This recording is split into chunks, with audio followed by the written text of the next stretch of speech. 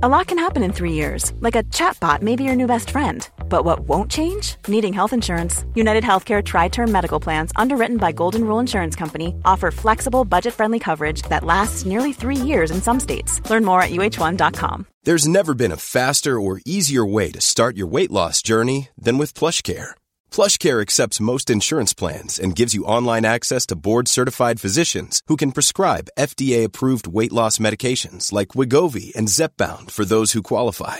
Take charge of your health and speak with a board-certified physician about a weight loss plan that's right for you. Get started today at plushcare.com/weight loss. That's plushcare.com/weight loss. plushcare.com/weight loss. This is Paige, the co-host of Giggly Squad, and I want to tell you about a company that I've been loving, Olive & June. Olive & June gives you everything that you need for a salon-quality manicure in one box. And if you break it down, it really comes out to $2 a manicure, which is absolutely insane. It's also so easy to get salon-worthy nails at home with Olive & June. The difference between how your nails used to look when you did them yourself and now with the Mani system is a complete game changer. The best thing about Olive & June, too, is it's a quick dry. Dries in about 1 minute, lasts for 5 days, and full coverage in up to 1 to 2 coats. Visit oliveandjune.com/perfectmani20 for 20% off your first system. That's oliveandjune.com/perfectmani20 for 20% off your first system. The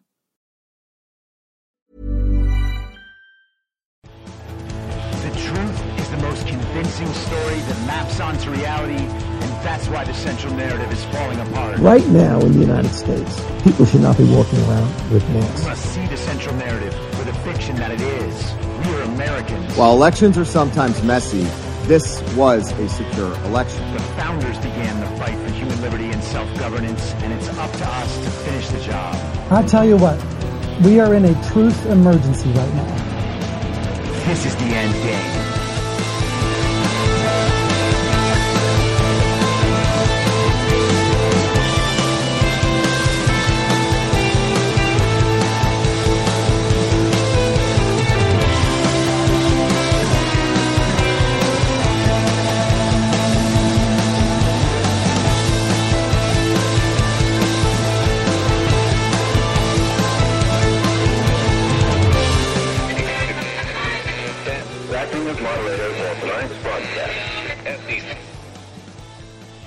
It's Tuesday, March 22nd, 2022, the 426th day of dystopia. I'm your moderator, Chris Paul. Let's be reasonable. And I said this was going to be a big week. In the 22 hours since I put the show up yesterday, there has been so much important news that it's almost overwhelming. I spent most of last night thinking about wow, maybe this just is all set out in a plan. Like this happens, then this happens, then this happens, then this happens. Because it seems like all of the major stories that we've talked about on this podcast that have been happening in the nation and the world over the last few years are all coming to a head right now. Like all these little rivers are just finally flowing together and joining this vast ocean. And it's quite a thing to behold when you are focusing on this stuff all day, every day, and looking for the patterns, looking to see when all of this stuff will come together. I think that we are absolutely reaching that moment. And one of the things that I want to talk about, I was thinking about this last night. It is amazing if there was going to be an operation, a psychological operation to undo all of the decades of psychological manipulation we've endured at the hands of the global communist movement, at the hands of our own, and I say our own in quotes, CIA, the Central Intelligence Agency, at the hands of our own media, who are in some way tools of our intelligence agencies. If you want to undo all that, how would you undo it? Well, you would have to reverse every single one of the bad beliefs that are now so deeply seated within our culture. Most of us have grown up taking a lot of what the media said for granted, maybe not the details, but the big picture stuff, like that this ruler, like Vladimir Putin, for instance, is an evil dictator. Every ruler around the world who doesn't do what the American power structure, the global communist power structure, tells them to do, that person is an evil dictator. The idea that we have free and fair elections, the idea that racism is this overriding problem in our society between people and not just simply a way that the global communists can divide us in order to take further power, when we know that's one of their primary motivations always. Collectivist ideologies must divide in order to gain power. That's why they're so pernicious. And the idea that vaccines are automatically a good thing. These are all examples of ideas that we have held as a culture on the assumption that so many people hold this belief, therefore it must be right and true, and we accept it as received knowledge without figuring out whether or not it actually is true. And we are reaching a moment where we're understanding that not just some of these things were false, but they're all false, and they're all provably false. And we cannot realize these things until we actually have to wrestle with them in our own lives. And as someone who spent a large part of my adulthood in Hollywood, which is a very, very permissive and amoral culture, and in some ways a nihilistic culture, it's easy to see how we can go from justifying little things we know are wrong to gradually bigger things that we know are wrong. And we will make explanations, we'll make justifications, we'll rationalize these things. And if someone remains in that mindset where the team must be good, these are my people, we must be doing the right things, the more you do that, the more you must be willing to rationalize. And at the point where you are no longer able to rationalize the things that your side, your team, the people you identify with, when you can no longer rationalize the things that they're doing, that's when you start to wake up. And unfortunately for most people, they won't do that until it directly affects their lives. But let's think about all of the stuff that they have forced people to rationalize and justify. And, you know, you can start with the politicians themselves, you can go to the media, but then ultimately the question still remains for our family and friends and neighbors. What are they willing to rationalize and justify? They have now defended society-wide propaganda.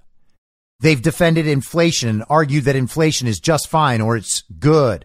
The prices are rising, but it doesn't matter because who's not willing to pay $5 a gallon for gas, for instance? They say that.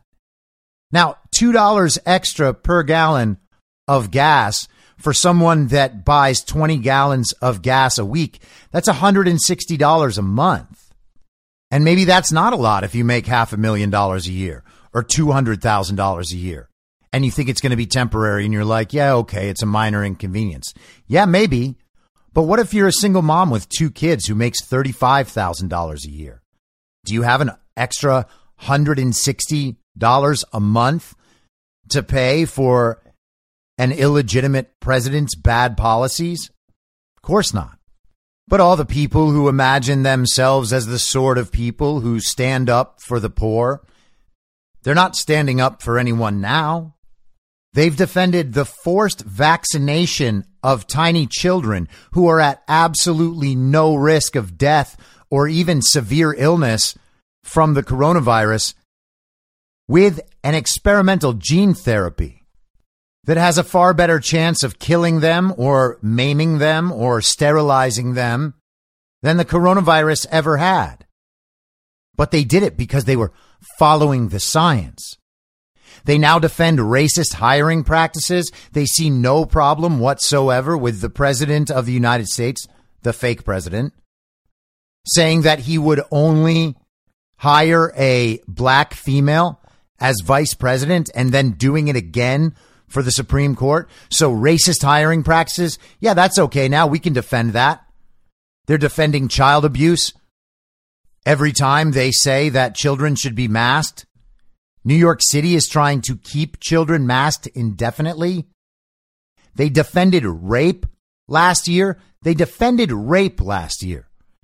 In Virginia schools because the rapist was currently identifying as a girl.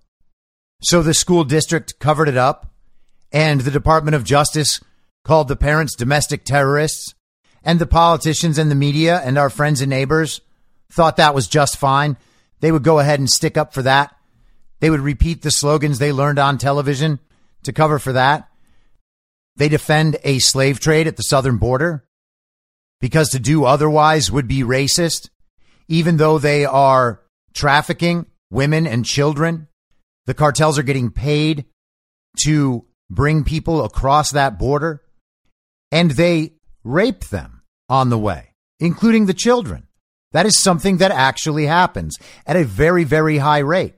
And then people are brought to this country so that they can facilitate other immigration, or they can be exploited for their labor or for their political power in terms of casting fraudulent votes, which absolutely does happen. They defend censorship by the tech companies in league with media and the government in direct violation of the First Amendment. These are actual violations of our rights as humans, our rights as American citizens. And they defend it. They think it's good because they don't want anything said about their team. They might have to then question what their team is actually representing. They don't want that out there. They don't want those narratives getting pushed to the surface because then it'll make it harder for them to defend their team. They have their hands full with the slave trade and the child abuse and the forced vaccination. They defend the government's ability to cut people off from their own finances, and they defend the ability for the government to limit where people can spend their own money. And that is only growing worse. That is literally the Great Reset plan. That is one of the ways they plan to maintain full societal control. These people defend political imprisonment without trial in heinous conditions for people who have just walked around the Capitol or walked into the building after being let in by Capitol police officers. They defend corrupt political dealings. They pretended Hunter's laptop wasn't real. They defend all of the spending. They defend Nancy Pelosi's investment genius. They defend the passage of bills through our Congress that commit the American people to generations of debt so that they can line the pockets they need to line to maintain power. They defend a stolen election.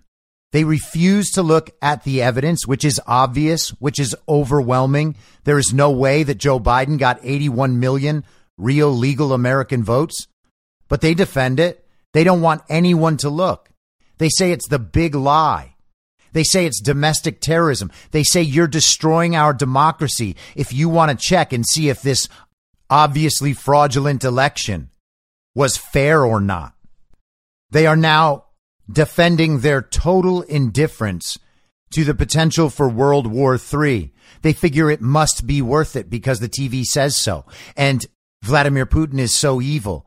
And he's a big country who's invading a smaller country. After all, we have to defend the weak Ukraine against the strong Russia.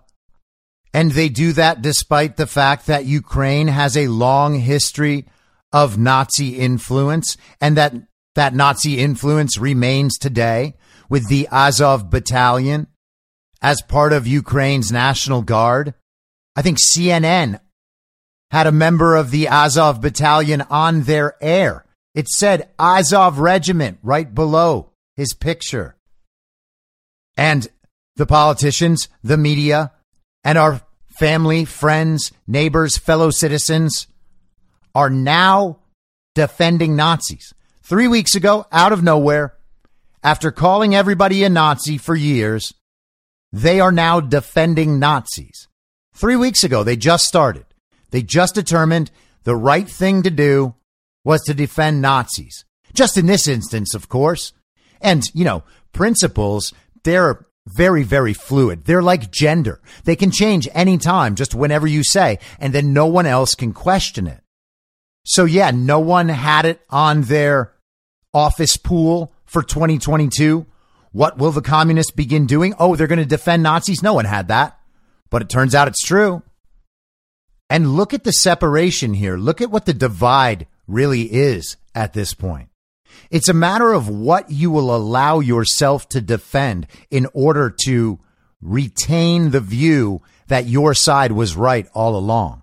If they give up on any of these things, well, then they have to start questioning the whole thing. And that's what they're afraid of, because they're worried they might find out that they've been defending everything because the TV told them to. And they've been living like that for decades. And what does that mean? What does that mean about them? What does it mean that they have not been forced to question any of these beliefs? Even now, we are 2 years in, over 2 years in, to the most significant period of crisis in American history. 2 years, and they still have not been incentivized to consider that maybe their viewpoints on all of these things that they will admit they know virtually nothing about, they still have not considered they might be wrong. And if you were to order all of these things that they have defended on a timeline or rank them by their moral importance, you'd have some pretty stunning answers at the top. Defending a slave trade, defending rape, defending Nazis. And they're not done, because what they have to do now is basically the coup de grace of nihilistic amorality in service of their cause. They are now defending pedophilia. They are rationalizing the light sentencing against pedophilia because they have been told by the television that getting Ketanji Brown Jackson onto the Supreme Court is their moral duty. Everything can be made better if we just get this strong black woman onto the Supreme Court. And they're arguing that her going light, a pattern of going light on convicted pedophiles in their sentencing, is a more academic matter. You see, if you just understood their thinking a little better, then it would all make sense. Yes, there's definitely a pattern, but you see, this pattern is very principled. And the principle is that these sentences were given out to people who just had child pornography. They weren't the ones making the child pornography, so they're not as bad. And that really is the argument. I'll play some of it for you in a second. But before that, and I just want to give a sensitivity warning here in case there's kids in the car or whatever. I'm going to play a clip that was on OAN last night, and it is going to shock your senses. Okay, so it's about a minute or a minute and a half long. If you're not up for it, don't listen. But I want to frame what I was just talking about a second ago with the immigration stuff in the context of what's happening right now in this Supreme Court nomination. And I'll play what Ketanji Brown Jackson has to say about all of this after. But I think it's important to share this clip so that people can fully understand that the problem of child abuse and pedophilia and child pornography is not simply what we're told in an after-school special, like where there's some uncle doing messed up things with a niece or nephew. And I don't mean to make light of that either. That is certainly horrific. And one of the most horrific things about this is that you are taking the future away from a child. That is a horrific crime. But when we look at it that way, it seems in some way random or isolated. And you have to understand that the ultimate problem here is neither random nor isolated. It is systemic and widespread. So here we go. And I want people to know, Dan, it's brutal, right? This is a very violent crime. There's 25 forms of trafficking. So it's debt bondage, it's force, fraud, coercion. It could be labor trafficking, but there's always sex involved. Why? Because somehow they have to pay back either for safety, You're going to pay me for protecting you, for moving you across the border, for giving you shelter, giving you food, clothes. Sex is the form of payment in the Ukraine, in the Baltic states at the moment, and also in Texas for kids that are coming across the southern border. On the watch of our current administration, mind you, and they know this very well. They understand this. Traffickers make people pay through sex. And we're talking about a sex traffic victim that's being victimized is sold 5 to 20 times per day.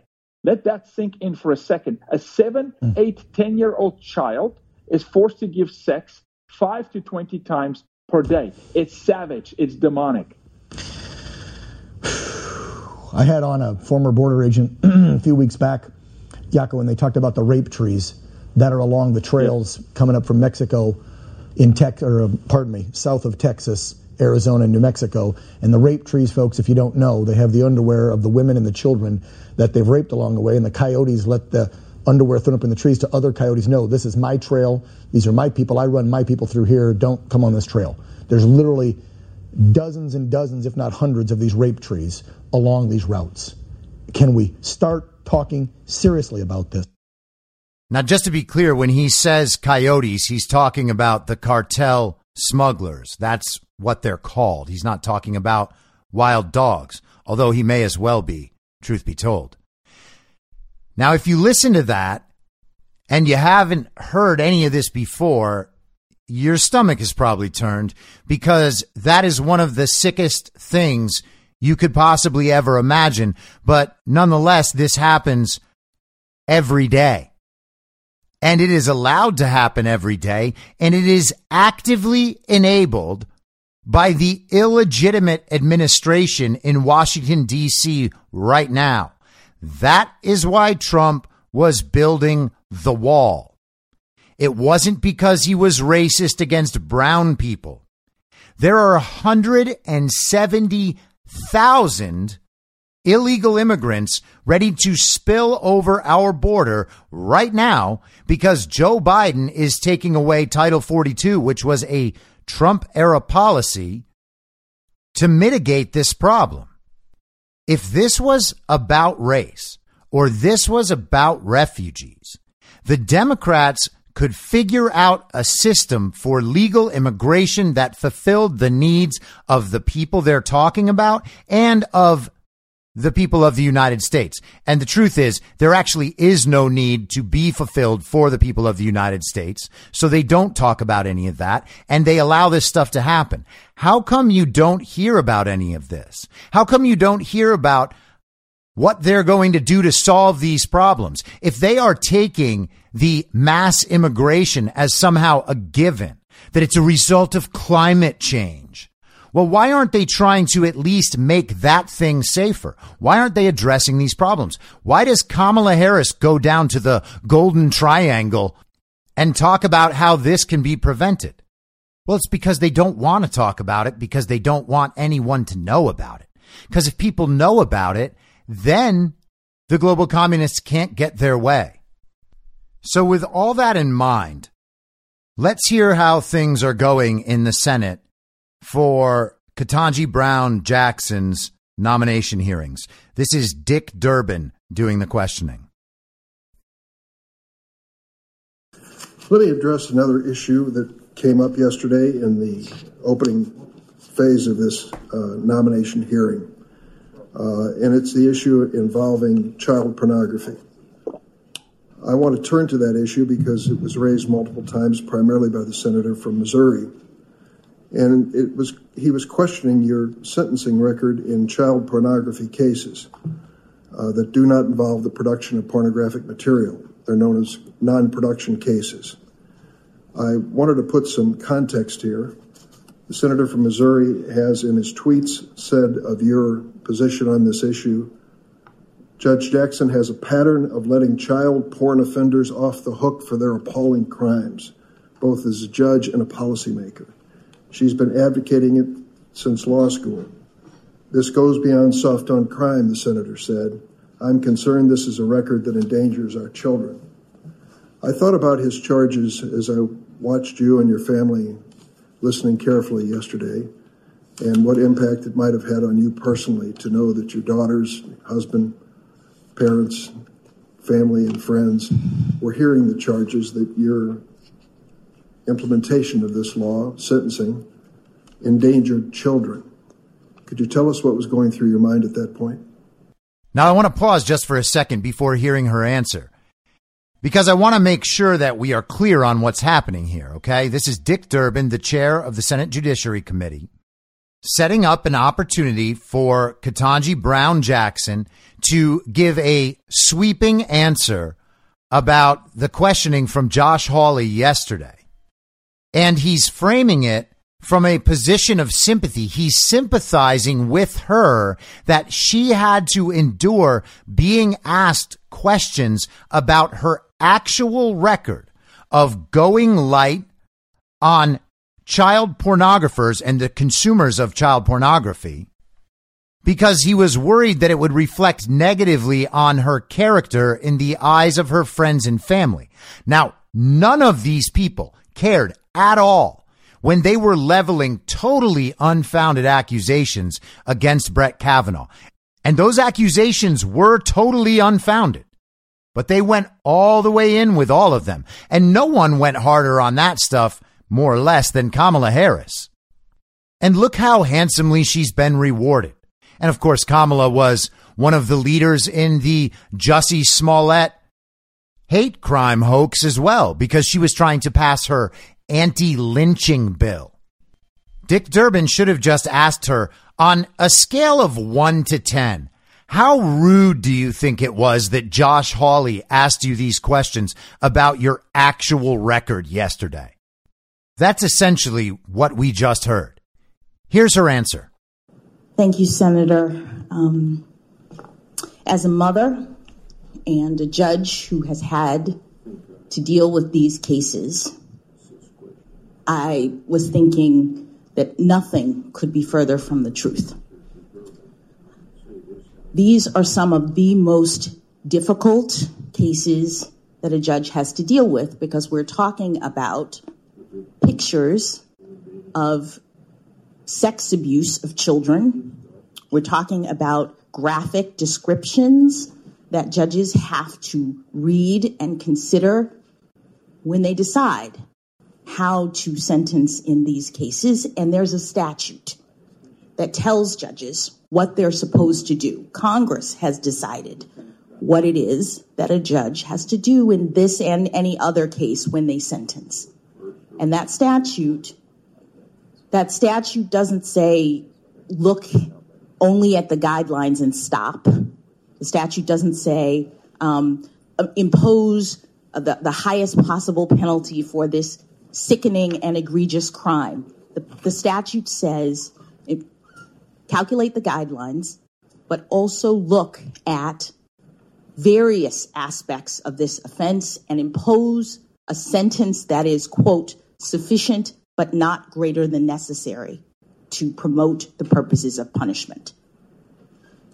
And in every case, when I am dealing with something like this, it is important to me to make sure that the children's perspective, the children's voices are represented in my sentencings.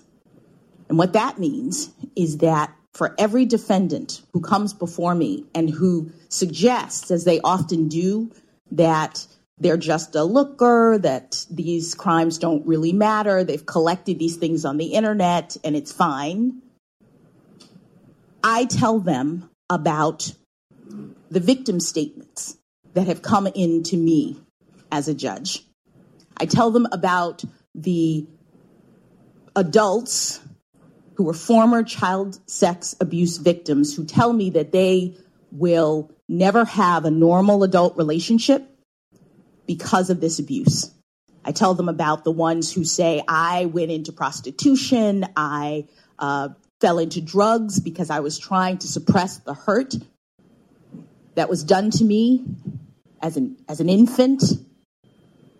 And the one that was the most telling to me, that I describe at almost every one of these sentencings, when I look in the eyes of a defendant who is weeping because I'm giving him a significant sentence. What I say to him is, do you know that there is someone who has written to me and who has told me that she has developed agoraphobia? She cannot leave her house because she thinks that everyone she meets will have seen her pictures on the internet. They're out there forever.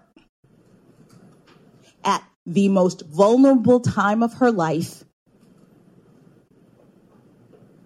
And so she's paralyzed. I tell that story to every child porn defendant as a part of my sentencings so that they understand what they have done. I say to them that there's only a market for this kind of material because there are lookers, that you are contributing to child sex abuse. And then I impose a significant sentence and all of the additional restraints that are available in the law. These people are looking at 20, 30, 40 years of supervision. They can't use their computers in a normal way for decades. I am imposing all of those constraints because I understand how significant, how damaging, how horrible this crime is. Now, there was nothing in any of that that constituted an explanation for her decision-making process. She told very emotional stories that will all be very good on the cable news this evening. The child brains in the MSNBC audience will lap that up. They will be sitting at home, spilling their Uber Eats because they're clapping too hard. They will feel like they now also understand how painful the crime is, and that there's no way that Ketanji Brown Jackson could ever give light sentences for any of that. She sounds like she really understands all of it. She even said, as a mother, and that's how you know she means it. But let's get a quick reminder of exactly what we're talking about here. This is Josh Hawley in his questioning of Ketanji Brown Jackson yesterday. Here are, I hope, in the next couple of days, some of the cases from your time on the court, the district court, the federal district court, that I hope that we can talk about. Let me just run through a few of them so you know exactly which ones I mean. United States versus Hawkins. This was a child pornography case where the defendant distributed multiple images of child porn, possessed dozens more, including videos. The federal sentencing guidelines recommended a sentence of 97 to 121 months in prison. Prosecutors recommended 24 months in prison.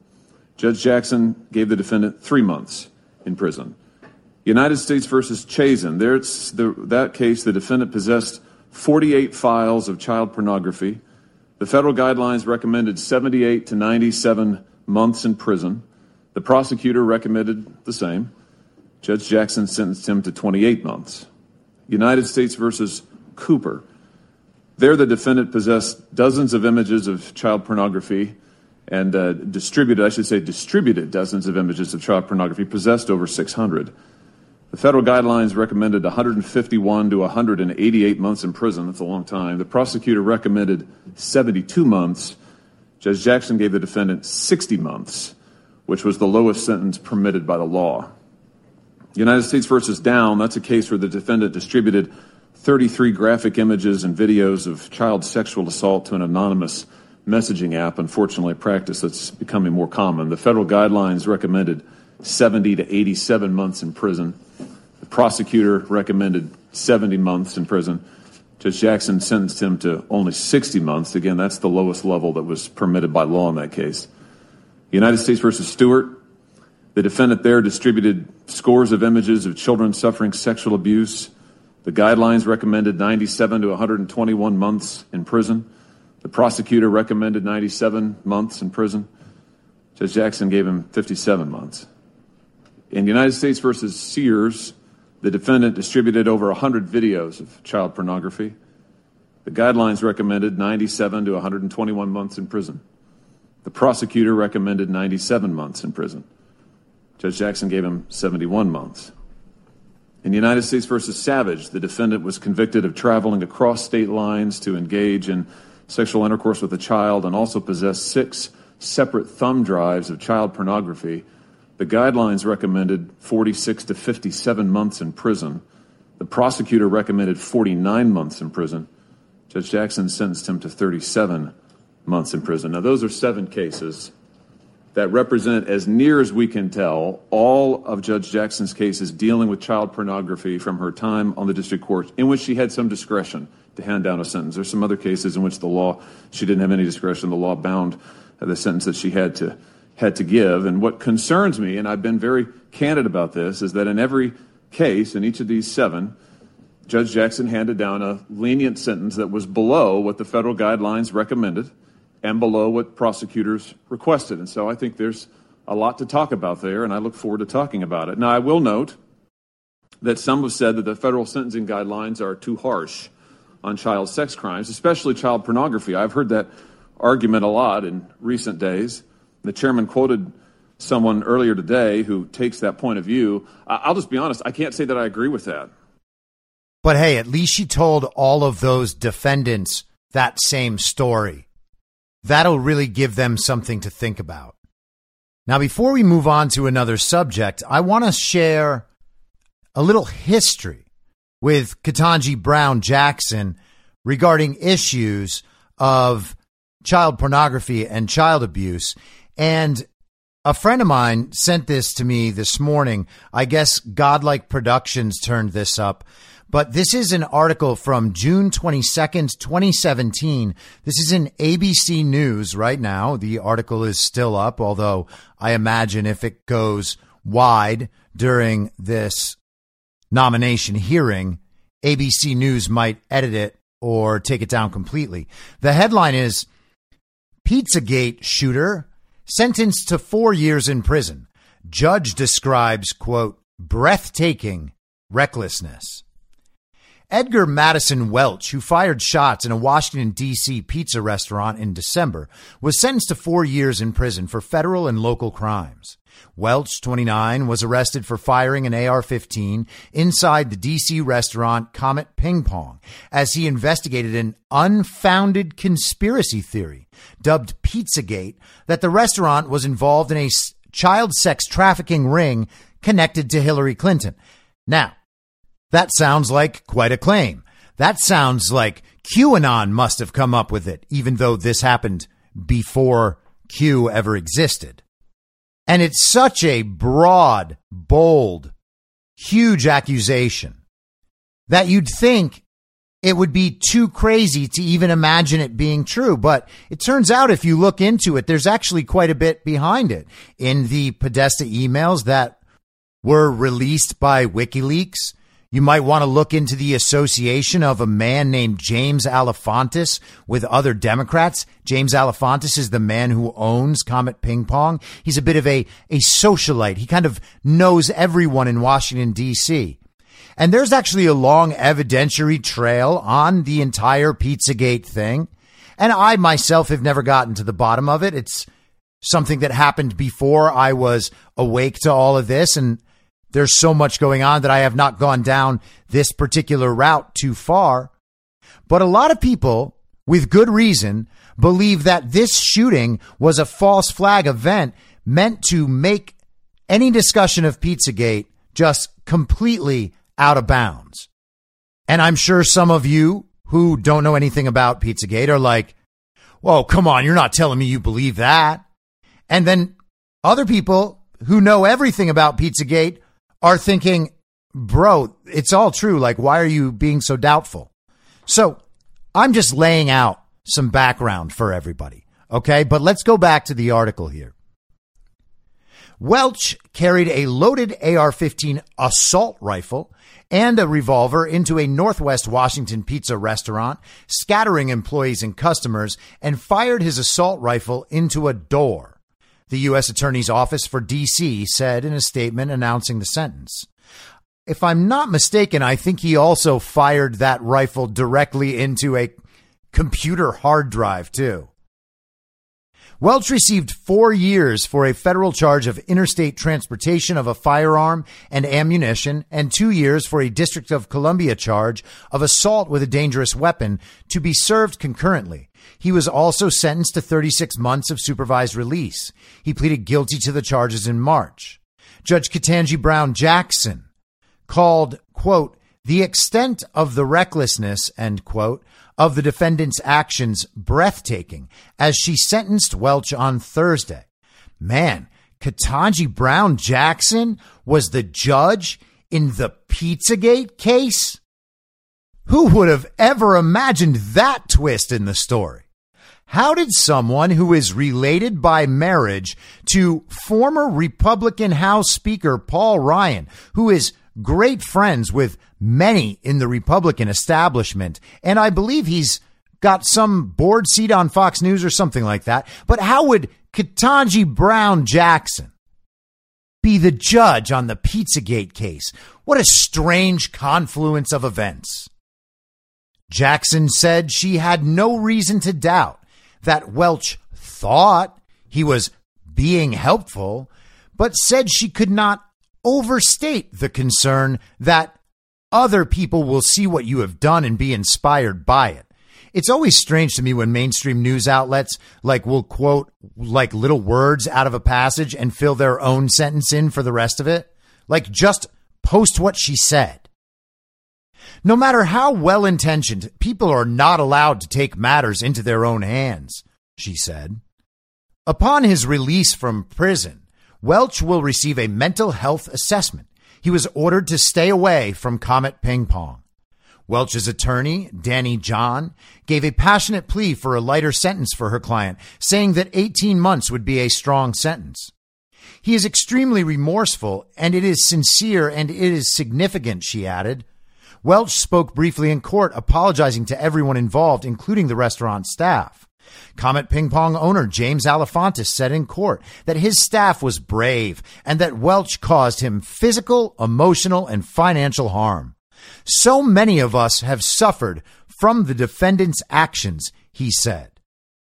But even as the defendant's attorney begged for a lighter sentence, give us some leniency based on his remorse over the crime he committed, thinking that he might be stopping a far more heinous crime. And Ketanji Brown Jackson was like, man, if you were only the one who was possessing and looking at the child porn and not the one who went to Comet Ping Pong to find out what actually happens there, I could have taken it easy on you. But you carried a weapon across state lines, and that is beyond the pale. Now, another piece of news that dropped last night that might not on its face sound like a big deal was a decision coming out in the case of Stormy Daniels, and this is from the Daily Mail. Porn star Stormy Daniels is ordered to pay Trump $300,000 in legal fees after court rejects her appeal in defamation case against the former president. Former porn star Stormy Daniels was ordered by a federal court to pay Donald Trump $300,000 in attorney fees after it rejected her appeal to another court's ruling in her defamation case against the former president. The ruling by the U.S. Circuit Court of Appeals for the Ninth Circuit followed an earlier ruling by a lower court that rejected Daniels' defamation suit against Trump after he refuted her claims that they had sex in 2006. The lengthy legal battle has set a chain reaction of appeals, with attorneys for both parties being convicted of felonies. Now, that is a pretty misleading statement. Stormy Daniels' attorney, Michael Avenatti, was convicted of felonies. So was Michael Cohen. But Michael Cohen was not Donald Trump's attorney at that time. And Michael Cohen is not Donald Trump's guy, as CNN tried to make it seem for a very long time. But Donald Trump released a statement in response to this yesterday. He said, the Ninth Circuit Court just issued a ruling in the Stephanie Clifford, a.k.a. Stormy Daniels, frivolous lawsuit case against me brought by her disgraced lawyer, Michael Avenatti, upholding the lower court ruling that she owes me nearly $300,000 in attorney fees, costs, and sanctions, not including appeal costs. As I have stated many times throughout the years, I never had an affair with Stormy Daniels, nor would I have ever wanted to. The ruling was a total and complete victory and vindication for and of me. The lawsuit was a purely political stunt that never should have been started or allowed to happen, and I am pleased that my lawyers were able to bring it to a successful conclusion after the court fully rejected her appeal.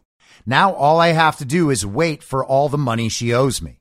P.S. The fake news probably won't report this story. And that's true. They're not going to report that story in any way similar to the way they reported the story at the beginning.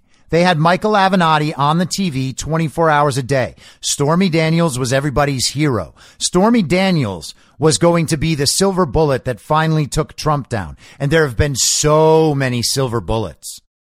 They're always just about to get Trump. But it turns out that this entire thing was a lie.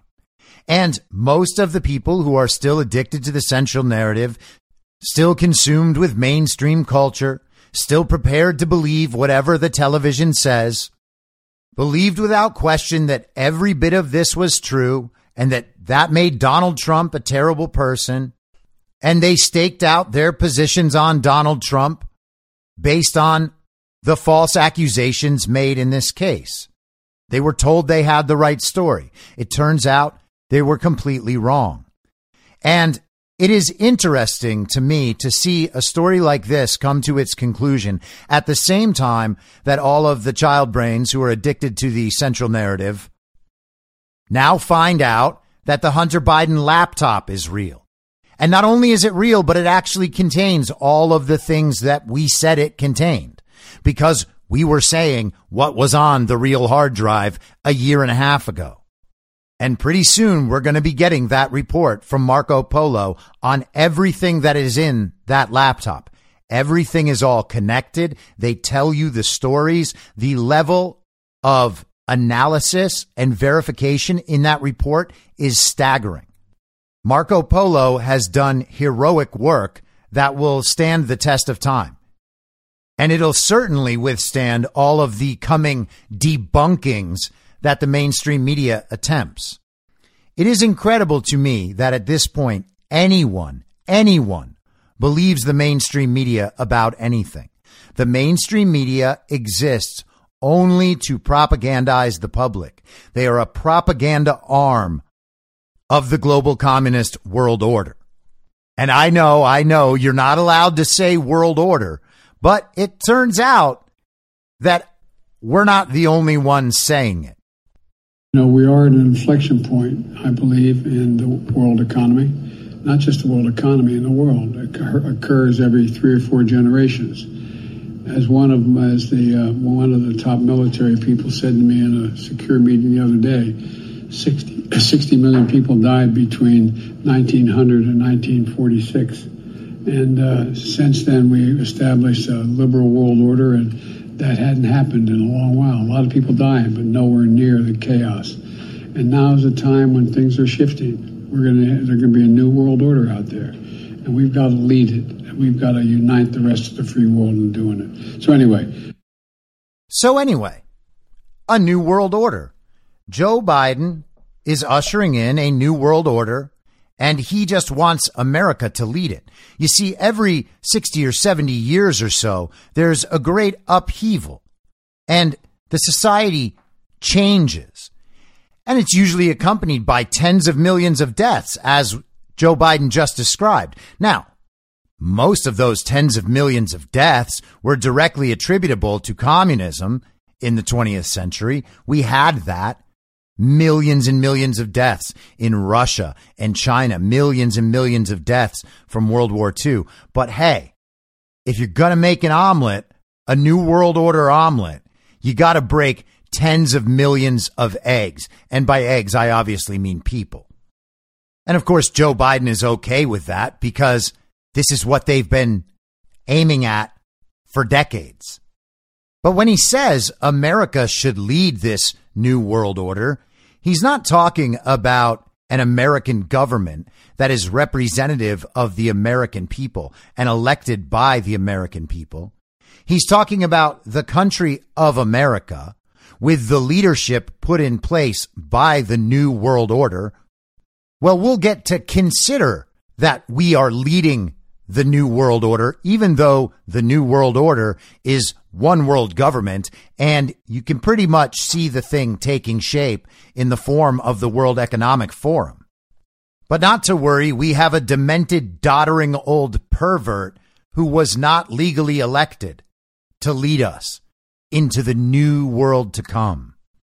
And let's spend some time talking about how illegitimate Joe Biden is. The third report from Mesa County, Colorado, was released yesterday. All of that evidence is up on frankspeech.com, and it's posted in the info stream, t.me/I'm your moderator. I want to read the executive summary of this report and then go through a press release from the U.S. Election Integrity Plan group in Colorado. So the executive summary. This report documents the findings of an examination of tabulated vote databases based on forensic analysis of the drive image of Mesa County, Colorado's Dominion Voting Systems Election Management System server. The findings in this report were prepared by the authors as consultants to the legal team representing Tina Peters, the Mesa County clerk and recorder, pursuant to her statutory duties as Mesa County's chief election official. The findings provide evidence of unauthorized and illegal manipulation of tabulated vote data during the 2020 general election and 2021 Grand Junction municipal election. Because of this evidence, which led to the vote totals for those elections being impossible to verify, the results and integrity of Mesa County's 2020 general election and the 2021 Grand Junction municipal election are in question. This analysis was performed using the forensic image of the EMS server, which was backed up before Colorado's Secretary of State and Dominion Voting Systems overwrote the hard drive with D Suite version 5.13. And that replacement of system in the hard drive is called a trusted build. It erases everything before it. Findings and implications. 1. There was an unauthorized creation of new election databases during early voting in the 2020 general election on October 21st, 2020, followed by the digital reloading of 20,346 ballot records into the new election databases, making the original voter intent recorded from the ballots unknown. In addition, 5,567 ballots in 58 batches did not have their digital records copied to the new database, although the votes from the ballots in those batches were recorded in the main election database. Okay, so these 5,567 ballots in these batches, there is no digital record copied over to the new database, but those votes were copied over and they don't know which value those votes were assigned. And these were among the 20,000 plus votes that were copied over. The same unauthorized creation of new election databases occurred during the 2021 Grand Junction municipal election on March 30th, 2021, followed by the digital reloading of 2,974 ballot records, making the original voter intent recorded on those ballots unknown. In addition, 4,458 ballots in 46 batches did not have their digital records copied to the new database, although the votes from the ballots in those batches were recorded in the main election database. And that was number 2. This is number 3. The absence of secure hash algorithm .sha files for each digital ballot image makes the authenticity of each digital ballot image and the ballot level record for those ballots impossible to verify. The true total vote count in Mesa County, Colorado cannot be accurately calculated for the 2020 general election or the 2021 Grand Junction municipal election from records in the databases of the county's voting system. 5. There is no function or feature on the EMS server that could be executed inadvertently or deliberately by a local election official that would cause this combination of events to occur, especially within the time frame that these events occurred. Given the complex sequence of data manipulations and deletions necessary to produce the digital evidence described in this report, this combination of events could not have been the result of either deliberate or inadvertent actions by those officials. So it comes from somewhere else. Number 6, Dominion's installation of the Trusted Build update on the EMS in May of 2021, as ordered by the Colorado Secretary of State, destroyed all data on the EMS hard drive, including the batch and ballot records that evidence the creation of new databases and reprocessing of ballot records described in findings 1 and 2 above. This destruction of all data by the Trusted Build is described in the Mesa County, Colorado Voting Systems Forensic Examination and Analysis Report. The fact that such ballot record manipulation has been shown demonstrates a critical security failure with the Dominion Voting Systems election management system wherever it is used.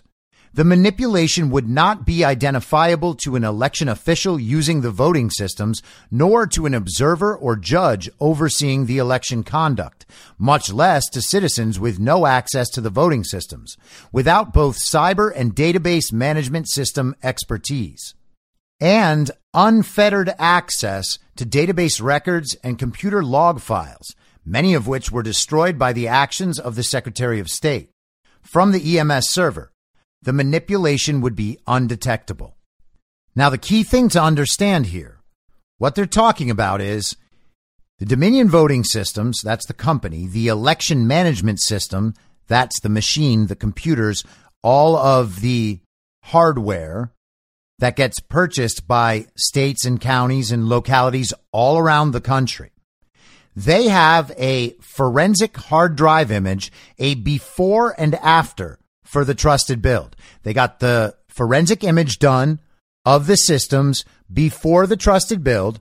The Trusted Build happened, and then they got a forensic image of the hard drive after the Trusted Build, and they're comparing the two, and they are showing that all of the changes that resulted could not have happened without criminal manipulation. Election files are supposed to be retained for 22 months on a federal level, and each state has their own individual standards for exactly what has to be maintained. I think Colorado is supposed to save theirs for 25 months. And the Colorado Senate actually has a bill that intends to make any of this analysis impossible. Basically, everything becomes controlled by the Secretary of State's office. No audits can be done. Nothing can be looked at. It is all under the control of a George Soros Secretary of State. In Colorado, it's Jenna Griswold. But as you can see, the point here is Dominion voting systems are capable of this everywhere around the country. And other states like Michigan and their George Soros Secretary of State, Jocelyn Benson, have done the same thing. They've had Dominion in to do a Trusted Build, which erases all of their records. They assume that they're not going to get caught. And they assume that if they get caught, they'll just be able to ride it out for long enough, that they'll put new laws in, expand the Supreme Court, make sure that somehow these people will never actually have to get punished for these crimes. So let's go through the press release from the U.S. Election Integrity Plan group in Colorado. The headline is Colorado Secretary of State Griswold guilty of election crimes, evidence indicates. Griswold is desperate to cover up criminal violations. The third forensic report analyzing Mesa County electronic voting systems exposes proof of changing vote counts, multiple unauthorized databases discovered and used in 2 separate elections, and more. Public calls for immediate federal and state law enforcement to investigate evidence of crimes. The third official forensic Mesa report analyzing Mesa County electronic voting systems is being posted publicly tomorrow. And this is from last night. That's what's up now on frankspeech.com. The report shows that the Mesa County electronic voting system contained multiple databases, which should not have been present, and also indicate manipulated vote counts. The multiple databases in the voting system show ballot and batch records were moved and changed, breaking the chain of evidence, leaving the true vote count unknown. This makes the vote count in Mesa County's voting system impossible to authenticate or prove accurate, voiding the legal certification of Mesa's election. The report goes on to explain that this illegal activity happened in two different elections, and there is no possible way this manipulation was an accident. The first forensic report analyzing the Mesa County electronic voting systems showed that at least 29,000 election records had been deleted at the direction of Colorado Secretary of State Jenna Griswold.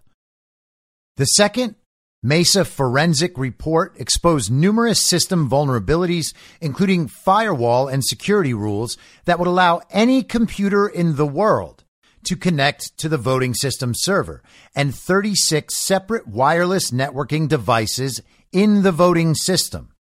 Remember, they say over and over again, there is no way these systems can connect to the internet. That has always been false.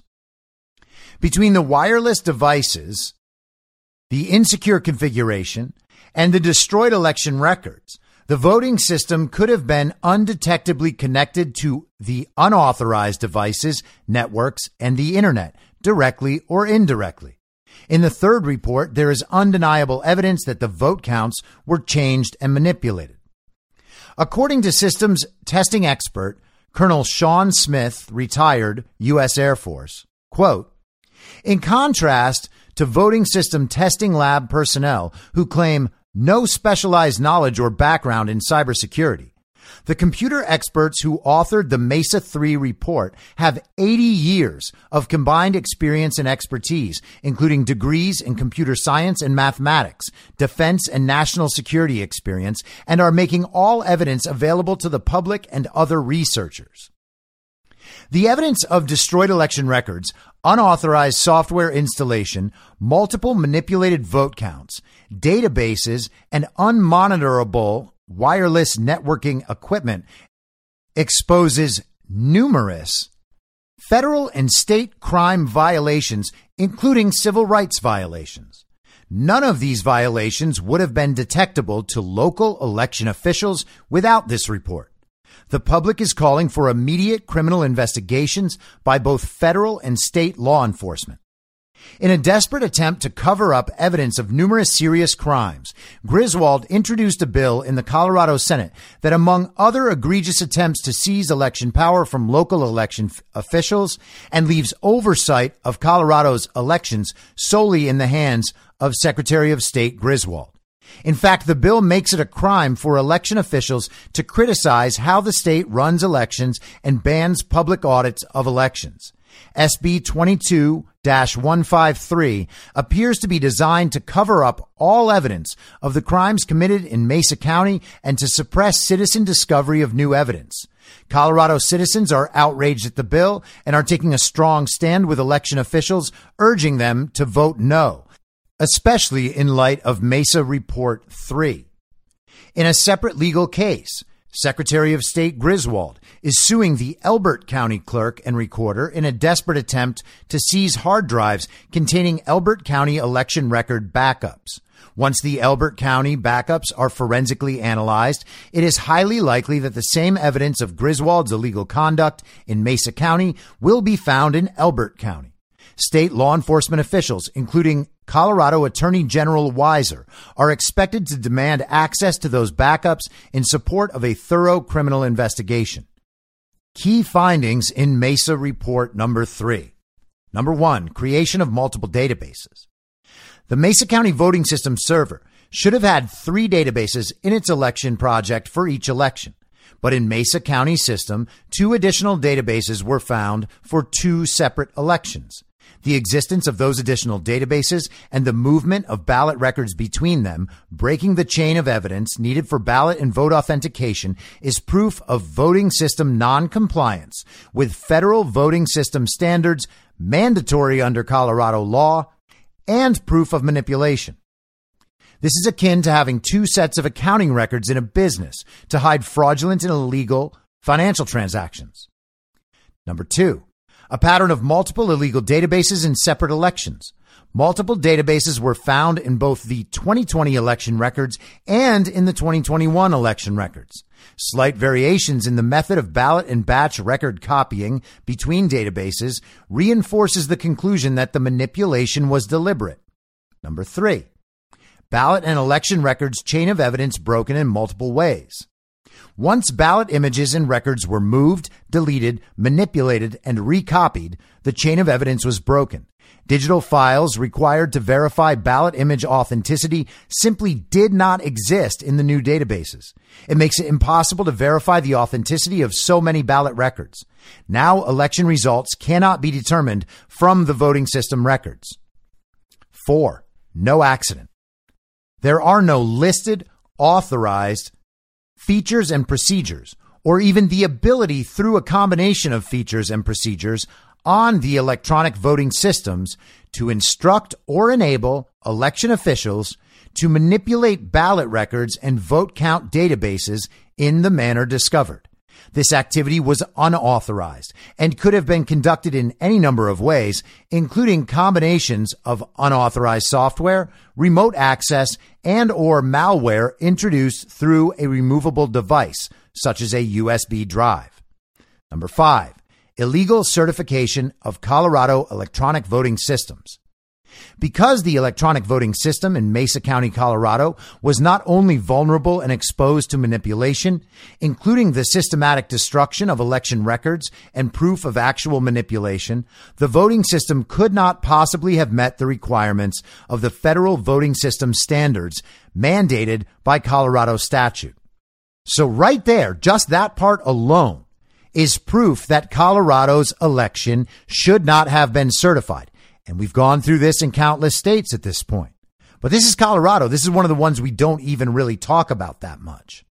And their election could not have been legally certified, which means that the state's election cannot be legally certified, which means that the country's election cannot be legally certified. All of this is on the basis of fraud. Everything that has happened since November 3rd, 2020, and truthfully far before that, has been the product of intentional and malicious fraud. This is a stolen election. This is what it looks like. It doesn't look like the media finally saying on television, hey, it turns out the 2020 election was stolen, but there's nothing we can do about it now. Experts say it might not have been stolen. This is what it looks like. This is hardcore, irrefutable evidence of election theft, election manipulation, fraud, criminality. You don't need to wait for the television to say it or for your commie friends who try to constantly taunt and haze you for believing in the truth. You don't need to wait for any of them to admit it. The evidence is everywhere. The election was stolen. Joe Biden is an illegitimate president. You have more than you need, far more evidence than you need to be able to confidently make that statement in any environment. The evidence will always back you up and never fail you because the evidence is the evidence. They don't have to know the evidence. They don't have to repeat the evidence. They can still sit in denial, as they do about the Nazis that they're supporting in Ukraine, the pedophilia they're supporting when they say, Ketanji Brown Jackson could have never done that. She's a strong black woman, as if that has something to do with it. And just for clarification's sake, this is who compiled this report, okay? The first 2 of 3 Mesa County voting system forensic reports were prepared by Doug Gould, the former chief cybersecurity security strategist for AT&T. Mr. Gould is considered a foremost expert in the cybersecurity field and holds CISSP and CAS certifications. He is also a faculty member at the World Institute for Security Enhancement. The third Mesa County voting system forensic report was prepared by Jeffrey O'Donnell, a full-stack software and database developer and analyst with degrees in computer science and mathematics and 40 years experience in software, database, and analytics for large private sector corporations, and by Dr. Walter C. Doherty, a computer consultant and senior lecturer emeritus in the Department of Computer Science and Engineering at Texas A&M, earning his master's and PhDs in mathematics from Harvard, attending on a National Science Foundation Prize Fellowship prior to his 37 years experience teaching computer science and engineering, including artificial intelligence, quantum computing, programming, and software design, and cyber ethics. So are they conspiracy theorists too? And of course, people will say, well, yeah, I guess they must be because the election was the most safe and secure election of all time. Bill Barr said he hadn't seen evidence. The courts went against Donald Trump, even though he appointed some of them. There's no evidence anywhere, and these are baseless claims. And at this point, you just have to let them say it and say, hey, good luck with that, commie. Because it's all coming to an end. You got to understand that. The media cannot just keep holding up the weight of all these people's false beliefs. It's not working. People are understanding what the truth is, and they are moving in the direction of truth. Look what they're defending now. How much more can they defend it? If someone tells you there's no evidence of election fraud, ask them, why are you defending this exactly? Because there is evidence. It's all over the place. All you have to do is look at it. You're saying there's no evidence because that's what the television has told you. And that's what all the newspapers have told you. And that's what social media has told you. In fact, you're not allowed to even see any of that on social media because it's all censored. And why do you think that is, commie? And hey, commie, why is it that you are so prepared to defend everything the television tells you? Is there a point at which you will stop defending what the television says? Look what you are defending. Think about what that says about you. How long until you just let go? I'll be back tomorrow at the same reasonable time on the same reasonable podcast network. I don't have a network. Masks and lockdowns don't work. They lied to you about a pandemic. And Joe Biden will never be president. In my mind, that's the end game. Thanks for listening. If you'd like to follow what I'm reading and thinking throughout the day, you can do that by downloading the Telegram Messenger app and going to t.me/I'm your moderator. On social media, you can follow me on Truth Social, Getter, and Gab at I'm your moderator. I also have channels on Rumble and BitChute. If you'd like to follow the writing, you can find me at imyourmoderator.substack.com. The merch site is cancelcouture.com or go direct shop.spreadshirt.com/cancel-couture. If you'd like to support the podcast financially, the best place to do that is Ko-Fi. Go to ko-fi.com/I'm your moderator. And all of these details will appear in the show notes with each episode. I'll see you soon down on the range.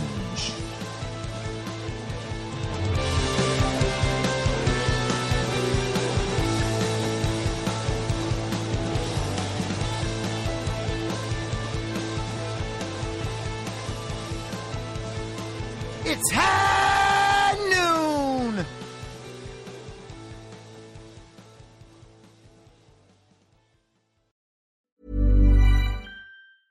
Hey, it's Paige DeSorbo from Giggly Squad. High quality fashion without the price tag. Say hello to Quince. I'm snagging high-end essentials like cozy cashmere sweaters, sleek leather jackets, fine jewelry, and so much more. With Quince being 50 to 80% less than similar brands. And they partner with factories that prioritize safe, ethical, and responsible manufacturing. I love that. Luxury quality within reach. Go to quince.com/style to get free shipping and 365-day returns on your next order. Quince.com/style. Mom deserves the best, and there's no better place to shop for Mother's Day than Whole Foods Market. They're your destination for unbeatable savings, from premium gifts to show-stopping flowers and irresistible desserts. Start by saving 33% with Prime on all body care and candles. Then get a 15-stem bunch of tulips for just $9.99 each with Prime. Round out Mom's menu with festive rosé, irresistible berry chantilly cake, and more special treats. Come celebrate Mother's Day at Whole Foods Market. Imagine the softest sheets you've ever felt. Now imagine them getting even softer over time. That's what you'll feel with Boll & Branch's organic cotton sheets. In a recent customer survey, 96% replied that Boll & Branch sheets get softer with every wash. Start getting your best night's sleep in these sheets that get softer and softer for years to come. Try their sheets with a 30-night guarantee. Plus, get 15% off your first order at bollandbranch.com. Code BUTTERY. Exclusions apply. See site for details. In my mind, that's the end game. Thanks for listening. If you'd like to follow what I'm reading and thinking throughout the day, you can do that by downloading the Telegram Messenger app and going to t.me/I'm your moderator. On social media, you can follow me on Truth Social, Getter, and Gab at I'm your moderator. I also have channels on Rumble and BitChute. If you'd like to follow the writing, you can find me at imyourmoderator.substack.com.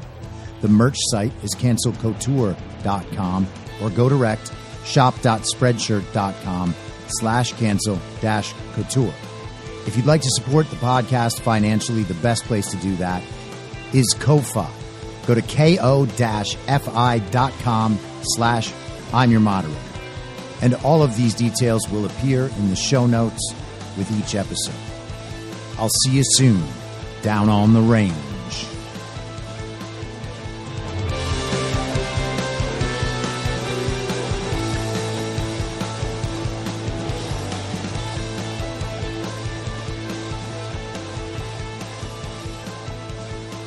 It's happening!